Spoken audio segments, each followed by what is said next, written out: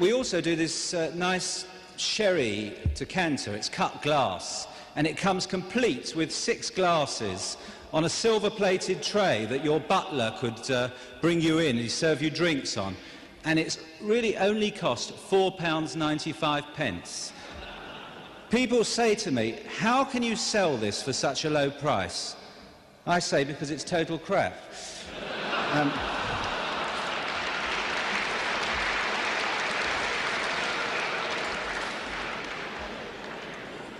There's no point beating around the bush. Anyway, it's April 1991. Gerald Ratner has just given what is probably the most infamous business speech of all time. He had been asked to speak at the Institute of Directors' annual conference at the Royal Albert Hall in London in front of 6,000 people. He considers it an honour. The other speakers include President Leclerc of South Africa, who is ending apartheid. Ratner runs the biggest jewellery company in the world. The Ratner Group has 2,500 shops, 25,000 staff, and accounts for half of all jewellery sales in the UK. The day before the speech, Ratner reported annual profits of £125 million. But things will never be the same again. Of course, President de Klerk made a marvellous speech, so I was glad I got there early because he was ending apartheid. You know, he was saying that he's looking forward to his fast bowlers running up and bowling bouncers at our batsmen and stuff like that. It was a great speech. But it wasn't President de Klerk ending apartheid, which is quite a big thing after all those years, that made the front pages the next day. It was somebody who made a joke about a sherry decanter. So it was it was a turning point in my life, really, because up until then everything was going fantastically well. After that, everything went fantastically badly. You're listening to Business Studies with me, Graham Ruddock, a podcast which takes a second look at business stories from the past and asks, did they really happen the way we think they did, and what can we learn from them today? We look at success stories, failures, personalities, deals, and more. In this episode, we will look at a remarkable corporate catastrophe and how one company and its boss saw their world transformed by a speech. One that became so famous that criticising your own brand and product became known as doing a Ratner. A year after this speech, Ratner Group went on to make a loss of £100 million amid tumbling sales. Not long after, Ratner was out as boss and the name of the company was changed. So tell me about the speech. The comments that you made, they were written, prepared, and from what I've heard you say before, they had been seen by your fellow directors, they'd been seen by consultants, and actually it had been suggested to you that you put in some more light-hearted comments into the speech. That's exactly right, because I was a bit autocratic, to say the least, so I didn't really consult directors. But because this was a big thing, and I quite liked the speech, I sent a draft to all the directors asking them for comments. Basically, maybe they could come up with something to improve it a bit. And nobody came back other than Mr. Hussain, who was one of the directors, a very important director.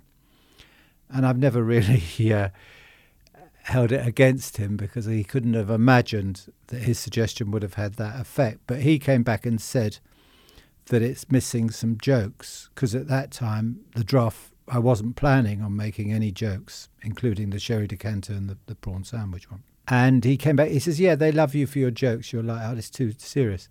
So I said, well, the joke that always goes down well is the one where we sell a pair of gold earrings for £100, same price as a Marks and Spencer's prawn sandwich, but I have to say the sandwich would probably last longer than the earrings.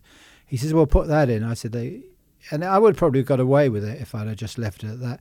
And I said, the other joke that I've always used, it's been in the press, and it's the sherry decanter one where we sell a sherry decanter on a silver-plated tray with 6 glasses that your butler can serve you drinks on, and it only costs £4.95. How do we sell it for such a low price? Because it's total crap. Not particularly funny. Although they did laugh on the day, nobody thought anything suspicious because they'd already said that we've achieved 50% of the market by selling quality products sold by highly trained staff at aggressively low prices with a lot of marketing to throw into it. So, in that context, which of course was never picked up by the press, it was just one particular line. But obviously, it was a mistake to call any of your products crap. You say there that they'd worked well in the past. So these were things that you'd said before and Yeah. nothing had happened, really? Yeah, even my greatest nemesis, The Sun, printed them, saying under the Gerald's Gems, he's well known for making jokes, and printed that particular one. But I think the difference was now that we were in a recession and the press were looking for scapegoats rather like they were doing in the banking crisis with Fred Goodwin sort of thing. Everyone's happy when everything's going well in the 80s, the late 80s, and, it's cheeky chappy and all that sort of stuff. But when people can't pay their electricity bills, then they tend to lose their sense of humour, a bit like at the moment, I guess. So, I've used those jokes before, and I actually held my hands up. It serves me right for using regurgitating old jokes. I should have come up with the new ones. But it was a joke. And if you listen to the whole speech, which you can do on YouTube, it was totally out of context. It was a joke, a self-deprecating one. But of course, the press, and I'm not blaming the press because probably if I were the editor of the Daily Mirror, I'd do the same thing. But they're very disingenuous. And the next day, it was all about, I have contempt for my customers and that everything that I sell is crap, all my jewellery's crap, which is stuck on Twitter to this day. Just a bit like maybe Marie Antoinette maybe never said, let them eat cake. I don't know. But I never said jewellery's crap. It was one item which we'd inherited when we bought H. Samuel. The rest is folklore. When did you know that there might be an issue? Because as you said, during the speech, the line got a big laugh, and I think you got a round of applause as well. When did you realise that some people had not taken it as a joke? Well, actually, it's quite a long time because, as you say, everybody in the hall, 6,000 people, laughed, applauded. Nobody thought anything untoward. Speeches, you do go a little bit further. You are a bit risque in comparison to, if you're doing an interview with the press or something. That's what people expect, to be a bit funny and a bit, it's a speech after all. It's supposed to be entertaining. But then a journalist from the Daily Mirror came up to me as I was leaving. They said, "Don't you think you're making fun of your customers?" And I said, "Well, no, I wouldn't be doing that. As this is live it's recorded on television, and even if it wasn't, I wouldn't be ever doing that." But that was it. It was then on Sky News about 6 o'clock, just as I was leaving to go out for dinner with Jeff Randall, who was then the deputy city editor of the Sunday Times, with our wives. And they were journalists outside. He informed me they were journalists outside the restaurant. Even then, these things happen. Everyone, you're a high profile, you get a little bit of paparazzi. But I was getting a bit worried. I drove to Victoria Station at midnight to get the papers to see what was in it. And there was nothing in the only ones that came out at that time at midnight, because Rupert Murdoch had a different way of printing newspapers in those days, so his came out earlier, were the Times and the Sun. There was nothing in the Times, I don't think. The Sun, there was one, it was on the front page, but it was just a narrow column down the side, and it was a quite light-hearted type of thing. Oh yeah, previously there had been something in the Evening Standard the day before, which was 20 minutes after my speech, which was because of the fact that there was an embargo on the speech, but we'd given it to the press, so the Evening Standard was able to write it 20 minutes after. But that was just really quite positive. But then I went to bed, not thinking anything of it. Thought, well, all publicity is good publicity. It was a bit of fun, nothing nasty.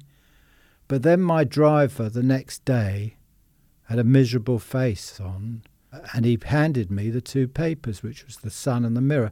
And to my horror, I couldn't believe it. The Sun had changed from the overnight headline, I suspect because the Mirror were covering it on the front page, the headlines, "You 22-carat gold mugs."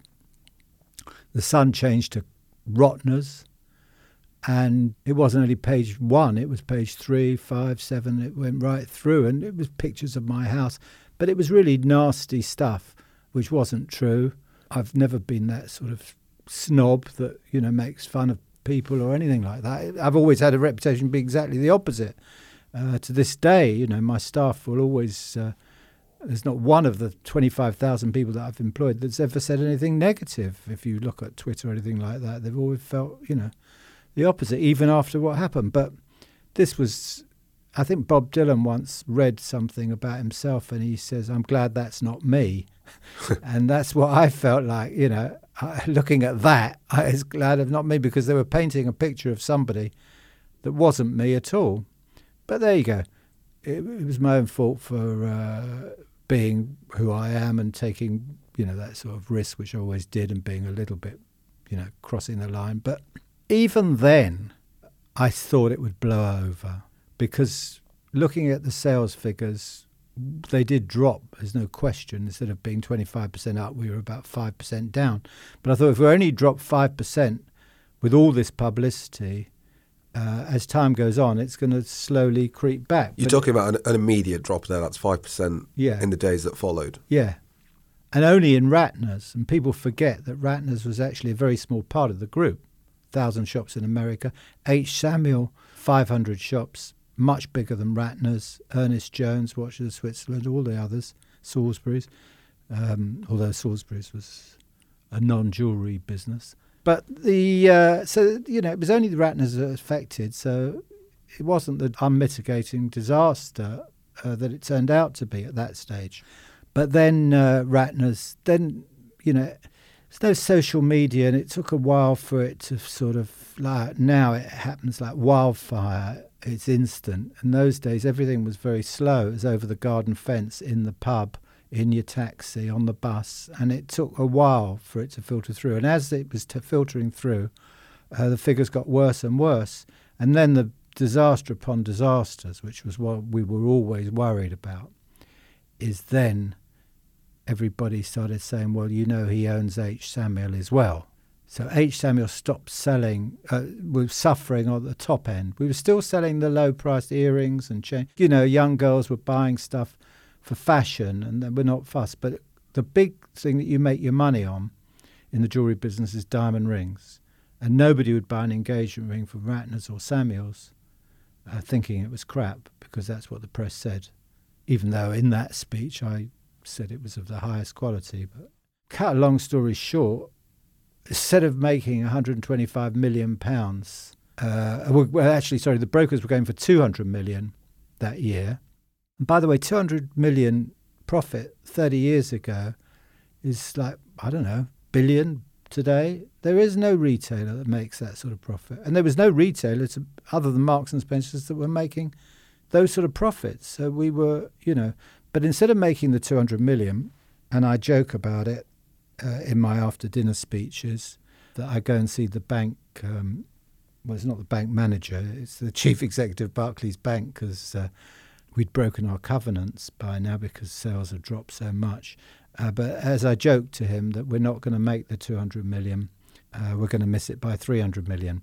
And that's what we did. We lost 100 million pounds because of the fact that completely collapsed, and then everybody came to the shops asking for refunds, and the brand went toxic.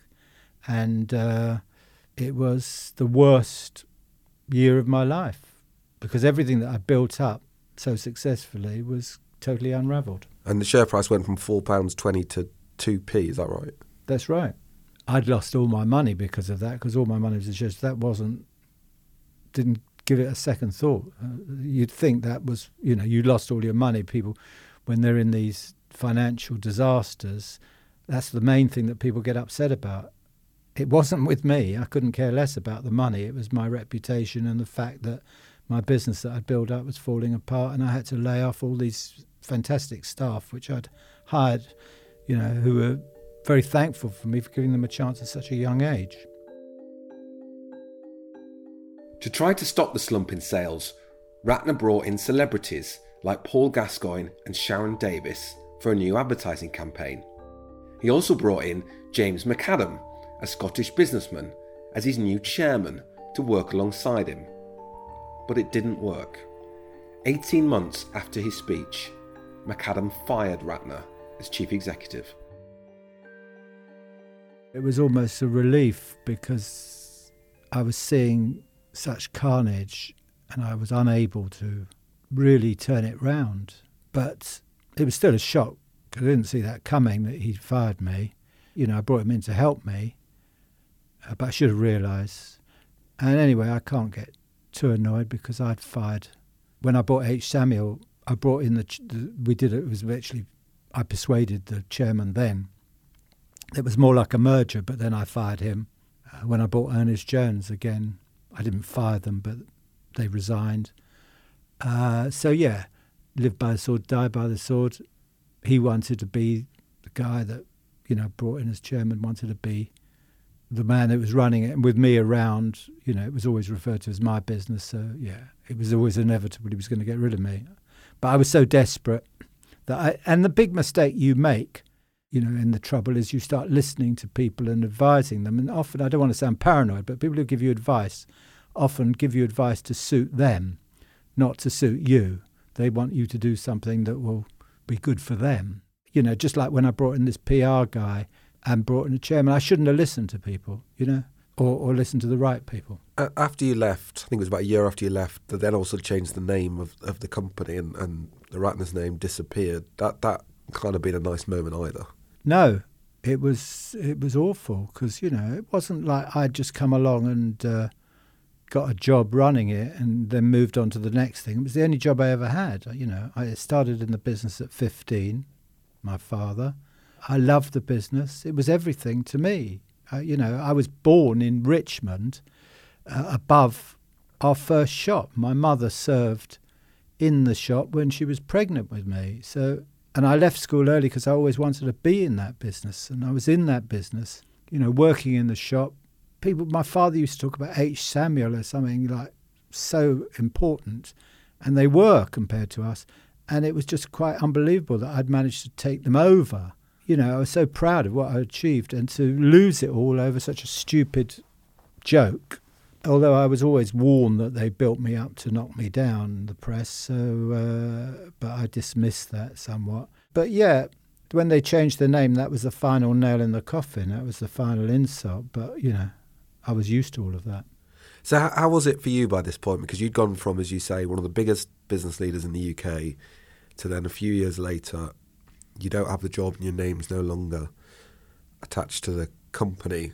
How much did it cost you personally? Well, I'd lost everything because, you know, I had millions and millions of pounds worth of shares. That came to nothing. I then got a tax bill for £1 million because I had share options. And even though they were worthless, you still had to pay the tax on it because the conversion, you have to pay at the time of the conversion of what the price was when you converted it. So you had to pay £1 million tax bill on something that was worthless, on like a capital gain. I had to sell the house. I basically lost absolutely everything. And not only did I lose all my money, I lost my reputation. I was like a laughing stock. I couldn't get a job. As the Sunday Times quite nicely put it, I was unemployable. And I was still getting kicked, as I am to this day, for that joke. And so, yeah, if anybody lost anything, it was me, yeah. What happened next? When you left the company? Nothing. I believed everything that was said about me in the press, and I didn't do anything for 7 years. Gave up. And then my wife threatened to kick me out because of the fact we're building up debts on credit cards, and I was just lying in bed all day and get up. But the one thing that was keeping me sane was cycling, which I still do to this day, 25 miles. And I could see the benefits of exercise. I know everybody does talk about nothing else today, but this was 1990. I left in 92, and this was 97. And I was cycling, and there was something new to me that I was really quite enjoying. And I was also thinking clearer. And I'd had been prescribed Prozac because I was depressed. But then when I started cycling, I found that much more effective. I know that wouldn't be the case for everybody. You know, some people it does work. Prozac, stuff like that, but it didn't work for me, antidepressants. In fact, just when I needed to be sharp, I was sort of dulled by this. So the cycling was sharpening me up, and I thought I'd like to get into, I could see the benefit of exercise, and there's a lot of people like me that were just discovering it for the first time. So I wanted to open up a health club. Although I didn't have any money, found a site, and I thought, well, I'll get rent-free, period. And then I was just trying to basically open up on a shoestring by not paying any rent till the fees come in. So I came up with this scheme of actually selling membership before I bought the place. It was in solicitors' hands. And because I got 800 people to sign up to it, because it was the only health club in Henley, there wasn't one. And I did an artist drawing with a beautiful swimming pool, outdoor swimming pool and a gym. And it really looked fabulous on paper, even though it didn't exist. But people were convinced it was going to open. I wasn't. But I got 800 people to sign up, and that enabled me basically to bring in finance to sell it to backers. Ratner eventually sold the health club for £3.9 million in 2001. By that time, it had 2,000 members. After years of financial difficulties, he celebrated by going on a skiing holiday, which he describes as his best ever. He went on to set up an online jewellery business called Gerald Online, as well as some other ventures.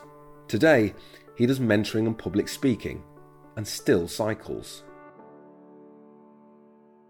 Then somebody said, well, you must be glad you made your speech that you did. I said, well, what a ridiculous thing to say. I lost everything. I lost my business that built up. It was the most terrible thing. They said, but yeah, but you're now got enough money. You were smiling much more than you did. You seem happier. You appreciate stuff much more. You love doing your speeches.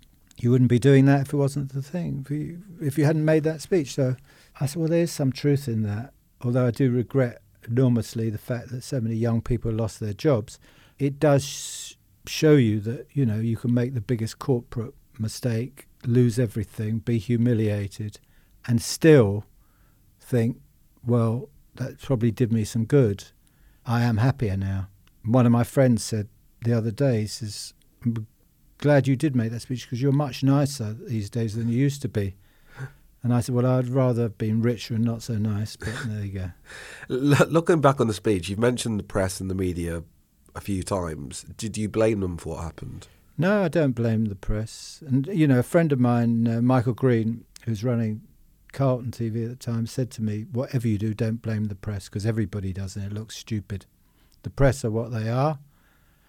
You handed it to them on a silver-plated platter, if you like, and you shouldn't have done it. And although they've been disingenuous and although everything they've said since has been absolute rubbish and total exaggeration, and everybody's picked up from that, social media, that you shouldn't have said what you said, and that's the bottom line. And I accept by implication, even though I called one item crap, that if you call one of your products crap in this, that people assumed everything you said is crap. You shouldn't have used it. Although I had used it in 1987, 4 years before the speech, and it was in the press, and as I said, everybody seemed to think that was my personality, that I make self-deprecating jokes. But I don't blame the press, because the press, I have learnt, is not somewhere where I'm sorry, I know that you I've spent a lot of time at the Times newspaper, which is my favourite newspaper, but nevertheless, I've never felt that the media is a place that you go to for accuracy. Every time I've ever happened to have an inside track on a particular subject or a person and read about it in the press, it bears no resemblance to what I've happened to know is the truth. They get where they live wrong, the name of their kids wrong, how long they've been married wrong, what they do wrong. It's just totally made up, and especially the tabloids that do that to make a story. Because basically, if you report it exactly as it is in a totally accurate way, it's quite boring. So it's like telling a story in a pub. You have to embroider it. So I accept that, and it was my own fault. And I'm not a bitter person. I'm not sitting here saying that they took everything that ruined my life, because they didn't. They, in fact, might have improved it, because I now can deal with problems, whereas in the old days I made a whole big song and dance about it. And everybody is going to have problems in life, and you meet actually somebody who's sailed through life without any setbacks. They do lack a certain amount of empathy or sympathy for other people. I think to be part of the human race, you have to have suffered. You were perceived as sneering at customers who was struggling. Was there a part of the younger version of you who was? Not at all. I mean, that's complete fallacy. I was not that arrogant snob that the press painted me as. I never was. I played football on Sunday morning with people who dug the roads and went out for a drink with them. I was the most down-to-earth person, and I never thought by making a joke about a 99p earrings, I mean, what do you expect for 99p? That was the thing. I was being honest about it. Yeah, we sell very expensive stuff. It would last a lifetime, but the 99p, to get it down to 99p, it's not going to last a lifetime. In fact, that joke originally was that I was boasting that the 99p earrings is the same price as a Marks and Spencer's sandwich, but would last a lot longer. That's what I originally said. But one of the journalists in the Financial Times, who was at one of my presentations, she turned it round and everybody laughed. So I took it. I thought that was quite funny, so I used that. So I was arrogant in terms of thinking what I could achieve, but I certainly always loved my customers and would just was totally mortified that I would upset them in any way. Looking back at the speech now, more than 30 years later, you can clearly see that after Ratner spoke, the company ran into big problems. But there was also a recession at the time, and other retailers had been struggling too. Was it just a matter of time before Ratner's got hit by the downturn? Has history overplayed the impact of the speech? Or was it central to what happened? That's a very intelligent question that is very rarely asked. People assume that it was the speech that was the cause of everything, but there was no question whatsoever that our balance sheet was not great. We'd done a lot of acquisitions, which has proved over the years that were worth getting into debt for.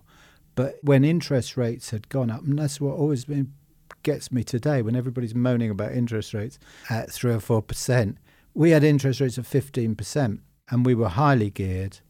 And America that year, which was totally unaffected by the speech, half the company, instead of making 110 million, they made it 10 million. So they collapsed. But the beauty of America is that they go into recession very quickly and very deeply, and they come out of it very quickly. We don't. Watches of Switzerland was unaffected. Ernest Jones was unaffected. H. Samuel absolutely was affected, and Ratner's was mortally affected. So it was highly damaging on top of the fact that we were going through a difficult time. But would we have made the 200 million that year that the brokers were going for? Not in a million years. That was the year that we were going to stop this incredible growth.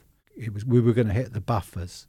I don't know how much of it was the speech and how much was the recession, but I certainly could have done without the speech. They loved the brand. They absolutely adored the brand. And the fact that I personally had all this publicity prior to the speech, and people forget, and that is the reason why it was so bad, the publicity was so bad, because I'd courted the press and I was so high profile. But that was helping the Ratner's shops enormously because they were punching above their weight.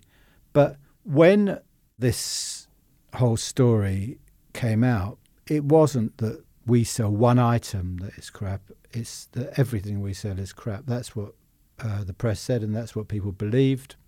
And when a girl, the best advertising you can get is when a young girl has just got engaged and she goes back to the office and she shows all her friends her engagement ring on her finger. And before the speech, she would say, I got it from Ratner's. And people say, oh, that's fabulous, they're the biggest jewellers, they're the best jewellers. After the speech, she's... No way could anyone say that I bought my engagement ring with Ratner's, because somebody would say, well, it's crap. So it's as simple as that. And by the way, if I was in any other trade, this would not have happened. It's only the jewellery that this would relate to, because of the fact that jewellery is unbranded and it's the name above the shop, and that jewellery is a prestigious item. So many lessons and studies have been done about Ratner's and the speech, and lessons try to be learned from it today. And CEOs now think often they can't criticise their business in public or be as open, as honest as they might be. When you're doing your after dinner speeches and you're doing your mentoring, what lessons do you say should be learned from what happened? I think that I don't need to tell people now that you cannot say anything that could be interpreted in any way, shape or form, which is not saying other than everything in this world is wonderful, which is sad in a way, because it does mean that us as consumers of the media are faced with people saying absolutely nothing, giving us palliatives, and you're going to get the sort of oven-ready PR speak rather than what people really think about things. You can't give any opinion. People are too scared. So that's out there, and I probably would take some credit for causing that. But it's a ridiculous state of affairs that people are going to pick you up on anything that you say. So I don't really give them advice, PR. They wouldn't take it anyway from me. But what I do say is that what doesn't kill you strengthens you. And I can deal with life and I can deal with business because I've been through a very, very hard time. It helps you enormously. And you see these sort of snowflakes that, the first thing interest rates goes up a couple of percent, they're already like lemmings about it. I mean, that is, as we both read the book, the Road Less Travel, life is difficult, but if you accept that, it's no longer difficult. What have you learned over the years? Because that speech, your life goes in two different directions after that, in terms of if you did or did not give that speech. When you look back now and you think about everything that's happened, what have you learned? How have you changed? The sliding doors moment, yeah. If Mr. Hussain hadn't come in my office and said it needs a couple of jokes, I might have not been as happy as I am today, because I'd already been divorced, and I've always found it difficult to balance family life with business life, because business is so intoxicating that it tends to take you over at the cost of everything else. But since now I have a more balanced life and been happily married for 31 years and am more relaxed about things, there's not trying to beat brokers' forecasts the whole time and, obsessed about business. And when I do go out to a dinner party or something, I'm interested in what the person next to me has to. It's not all about me. And I prefer, believe it or not, travelling on the train like I did today than driving around in a chauffeur-driven Bentley. So, yeah, my life's taken on a totally different turn because of it, but I made the most of it.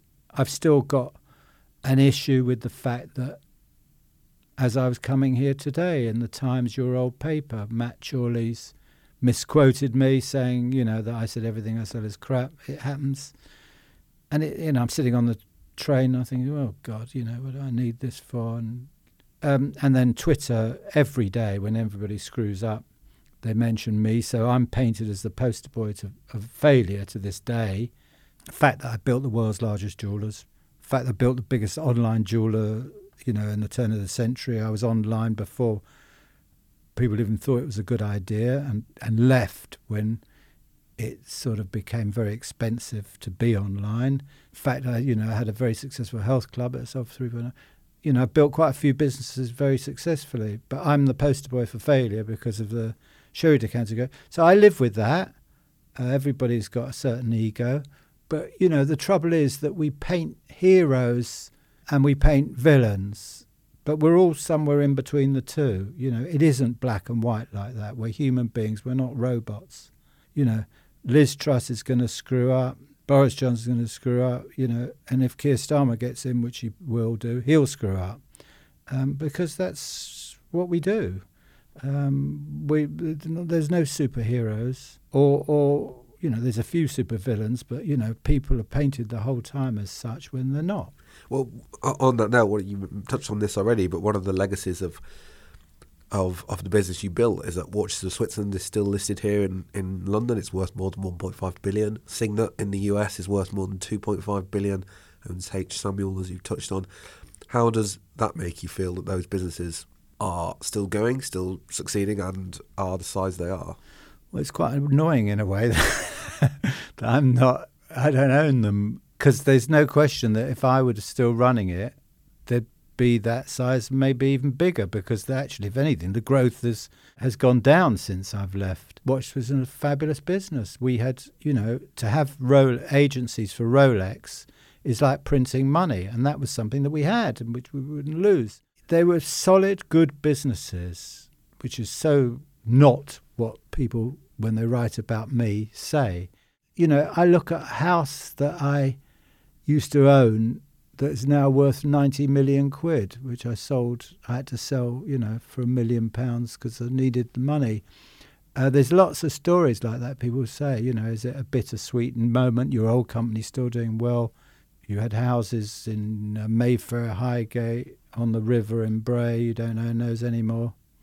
Is it bittersweet? Well, no, because I've accepted that I've paid a big price for that joke. Although I have lost all of those things, my life, I've got nothing to complain about compared to most people. I've got a very nice life today.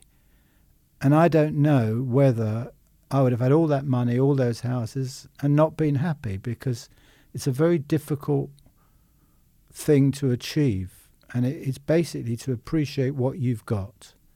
And you don't need, huge amount of possessions. It then becomes, just self-gratification. You don't need all of those things to be happy. And I'm happy with what I've got. My businesses today, or my income is nothing like what it used to be. But in some way, because I appreciate it much more, it does make you happy, and that's really all that matters. You've been listening to Business Studies with me, Graham Ruddick. Our producer is Anushka Tate. If you want to read more about Gerald Ratner's story or learn about other business catastrophes, please check out our sister publication, Off to Lunch, on Substack, where you can find bonus content for every podcast episode. You can sign up at offtolunch.substack.com and receive business news and analysis throughout the week.